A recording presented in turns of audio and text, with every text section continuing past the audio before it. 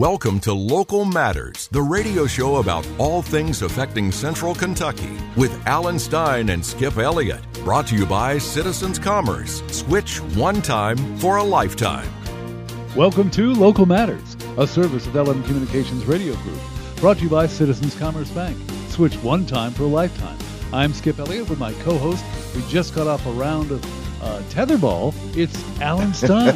And we won. Yes, we did. Yeah, that was so exciting. Him. Oh, so exciting. And with us is Linda Malonis with Lick the Plate of Lexington. It's a blog, talks about food, what's going on here in town. Hi, Linda. Hi, how are you doing? Doing good. We're glad to have you here. This is Thank you. As our listeners know who follow us, we're usually talking about heavy projects and ideas and concepts throughout the city, from economic development to politics to school and education, et cetera. We want to lighten things up, and you are the perfect person to bring in for these conversations. So first of all, we're going to be talking today about food and the restaurant scene and what's happening in Lexington trend-wise. So if you don't mind, just give us a little bit of background about you.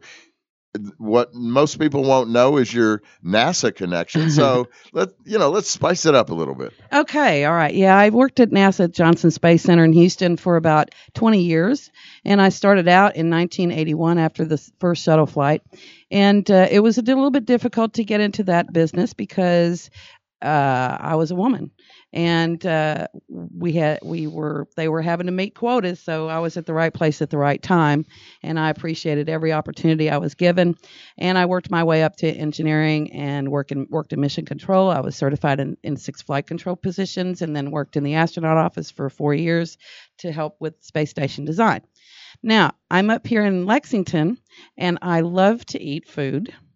And so, well, that makes you unique there in Lexington. Yeah. I'm telling you, this is one of the best places to eat food. I'm telling you. Well, this used to be one of the biggest franchise places for test markets. Right.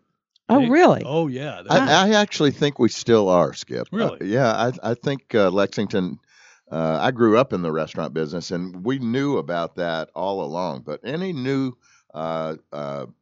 franchise would use Lexington amongst their 5 or 6 test markets because we're a pretty cosmopolitan and universal kind of city. So it's fun, and we've had plenty of startups here. Oh yeah, I mean right now, restaurants are just taking over. Right, and I hope to get into that here pretty soon too, in my little speech today. Okay.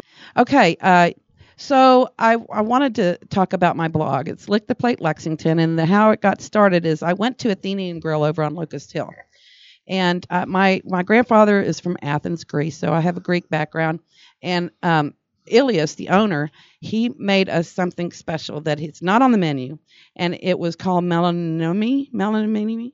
I don't know how to say it, but it was so good. It was a piece of feta, and it was coated with a crispy coating and sesame seeds and with the honey drizzle. And I took a bite, and it made me tear up. And I've never teared up eating food before. It's an emotion that you feel when you eat. The only time that's ever happened is either after good or bad sex. So, I've cried. You should cry for both of those. I know. That's the only time. So I'm kind of relating it to that. And so I thought about Lick the Plate Lexington, and I'm looking for that next culinary climax. So, and I'm hoping to find it. And I have a couple of places. So I started this blog, and if it's Lick the Plate worthy, I will lick the plate and take a picture of it, post it, talk about it, meet the chef, take a picture of the chef, take a picture of the server, because that's key. But so anyway, my favorite food. Well, let me ask you this, Alan. What's your favorite food? Well, I'm a lamb chops guy. Oh, yeah. If they're done the right way with just the right touch of garlic and rosemary. Ooh, that sounds good. Do you have a place here in Lexington that you like to get that at? Well, there are a couple of places. Dudley's always does it very well. But, I pretty good chef myself. So, are you? Yeah, I can get that at home. You might have to take me to your culinary bed sometime. And what about you, Skip? I like good beef tenderloin, though hopefully My cardiologist isn't listening. And I cook those out best by myself with my wife, and we do them, buy them over at the store, bring them in, and things like that. Don't do a lot of eating out outside of lunch. Oh, okay. Okay. Yeah. Yeah. One of my favorite is beef. Any cut, as long as it melts in my mouth. Yes. And it makes me curl my toes, and my eyes start rolling back in my head. And then I say to the chef, I'll take another with my eggs in the morning. So, like I said, looking for that next culinary climax. Okay. So let's move on a little bit. Tell us about some of the areas in Lexington that are really building up to be foodie areas. Okay, the areas that are building up that I've noticed are in Hamburg, the Hamburg area, Summit, of course, around the mall, downtown, absolutely downtown, Beaumont Palomar area over there on that side of town. Brannon Crossing is building up. They just added a new Drake's. Those are kind of the areas I've noticed. North side of town, not so much. Especially not so much in the fine dining. It's, a little bit more local cafes kind of places. What about the North Limestone area? There seem to be, and that's and exploded. off Walton, there seem to be a lot of places around there. Yeah, that too. Yeah. Well, that's so we're really a budding food environment here in Lexington, right?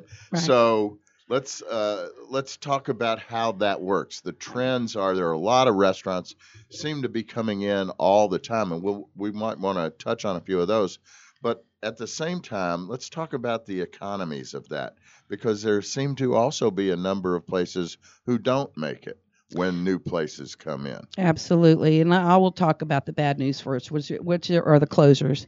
And that Bennigan's, Bennigan's came in, they tried it here, and they filed in 2008, they filed Chapter 7, and they went from 250 stores nationwide to 15. Yeah. And so this guy, Paul Mang, I can't pronounce his last name, but he bought the company in 2015 along with Steak and Ale. I don't know if they had a Steak and Ale here, but they did in Houston, and it was great. We used to have a Steak and Ale really a long time ago. Yeah, and see, it went away. So a lot of the 80s type restaurants, Bennigan's Fridays, TGI Fridays, they couldn't keep up with the changing times, and so they still had those old menus, and they're still trying to work with cash systems instead of point of sale, and so but anyway, but Bennigan's is they're doing the small market strategy, which I think is cool, and it's paying off for them, where they start in the small towns and work their way up, and it provides employment for those small areas, and people come, say like Shelbyville is an example, you want to it's close to Louisville, but who wants to have to drive into a big city to have a good meal, and so they're reaching out there. Chatham's closed, Applebee's closed, Friday's closed, Brasabana closed. Brasabana is a great example. That was a wonderful restaurant. Yes. The Cuban food there, and Chef Miguel were just awesome, and yet they've closed, and now they're the Lexington Diner, which is a good deal also. But talk to us about why we're seeing so many closings. All right. So some of the current trends are according to toasttab.com, 59% of the restaurant owners say that staffing is the biggest challenge to success. And according to the U.S. Bureau of Labor Statistics, 73% turnover rate is what they have. Wow. 73% is high. Is that front of house, back of house, or both? It is everything. Wages are terrible. There's no benefits. Good employees stay where the owners and managers offer the hard workers the benefits, or all workers benefits, a stable environment, opportunities for growth. From dishwasher, you start off as a dishwasher. You want an opportunity to grow and to become something. You don't want to be a dishwasher forever. No. So, you aspire to be a chef. Well, not everybody. A lot of people do it because they just need work and they just need to earn some money. Students and stuff like that. But so it's there's a lot of restaurants, they don't keep up with the changing times. Our society is changing. People are on special diets. If you don't change your menu to accommodate the changes that are happening, then you're not going to succeed. The other thing that's happening is that there's a lot of people are ordering online. They're either picking up or having it delivered by Grubhub or whatever. A lot of the chains aren't working. Over at the Summit, they've already had a closure. Ted's Montana Grill closed at the Summit. But that's an example of a closure. Now, I'm not kind of sure why, but the other thing too is that they've got to stay up with technology. Meaning that they need to implement a point of sale system, which keeps up with everything, including the orders. I mean, it does everything. It includes the orders, the expediting, where it goes in, what table it goes to and all that. It keeps up with inventory so that if you, it's just so, you just run a report at the end of the night. It's got everything you need. And so restaurants that open have got to keep up with that. Okay. So you think that then a lot of the closures have to do with internal problems. Are there external forces at play here too? Lots of new restaurants opening, new places, competition. The competition here, I don't think there is competition here because I'll tell you why. So many of them group together. Like Dupree. Tom Evans at Dupree Catering is teamed with Lexington Diner, Karen West, and Chef Jeremy over at Jeremy Ashby at Azure. So that's a group. And then you've got Malone's, their BHG group. Right. And then you've got, Wida Michelle. Mm-hmm. She's got, she's a restaurateur. She has probably 8 restaurants locally. Yeah. Something like that. It's just amazing. Well, she's a force. Yeah. And her restaurants are good. Yes. And they're sustainable. Yeah. So yeah. They are you're some of the things you were talking about. You can see in Wida Michaels. They've places. implemented those. Yeah. Yes. Yeah. And that's why they're successful. And yeah. And there's more people going out to eat too. Their expectations are high. The experience you get at a restaurant when you go out to a restaurant starts when you walk into the door. You've got to have service, good service. It has to be good and it has to be consistent, just like your food has to be consistent, or I'm not going back. Right. Mm-hmm. You want an experience to remember, not a bad experience. You're hearing Local Matters, a service of LM Communications Radio Group, brought to you by Citizens Commerce Bank. Switch one time for a lifetime. We're with Linda Malonis of Lick to Plate Lexington, a pretty good blog that we want you to check out. Linda, let's talk a little bit about what's coming in for 2019. Oh, 2019. All right. We've got the City Development Center. That's going to have the name of the City Center. City Center. City Center. Jeff Ruby's. Jeff Ruby's is coming in. That's the talk of the town right now is Jeff Ruby's. I can't wait to try. I'm going to see it. I'm going to see about how their steaks are. Okay. Also, there's on West Short Roulet Restaurant. It's a Cajun Creole French fusion. That's going to be interesting. Now, where is that? It's going to be on West Short. On West Short, yeah. Okay. Yeah. There's the Lexington Diner location. Something's going to be in there. That's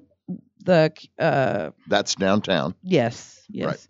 Over on Limestone. Yeah. And new Mexican restaurant is opening over in Beaumont area.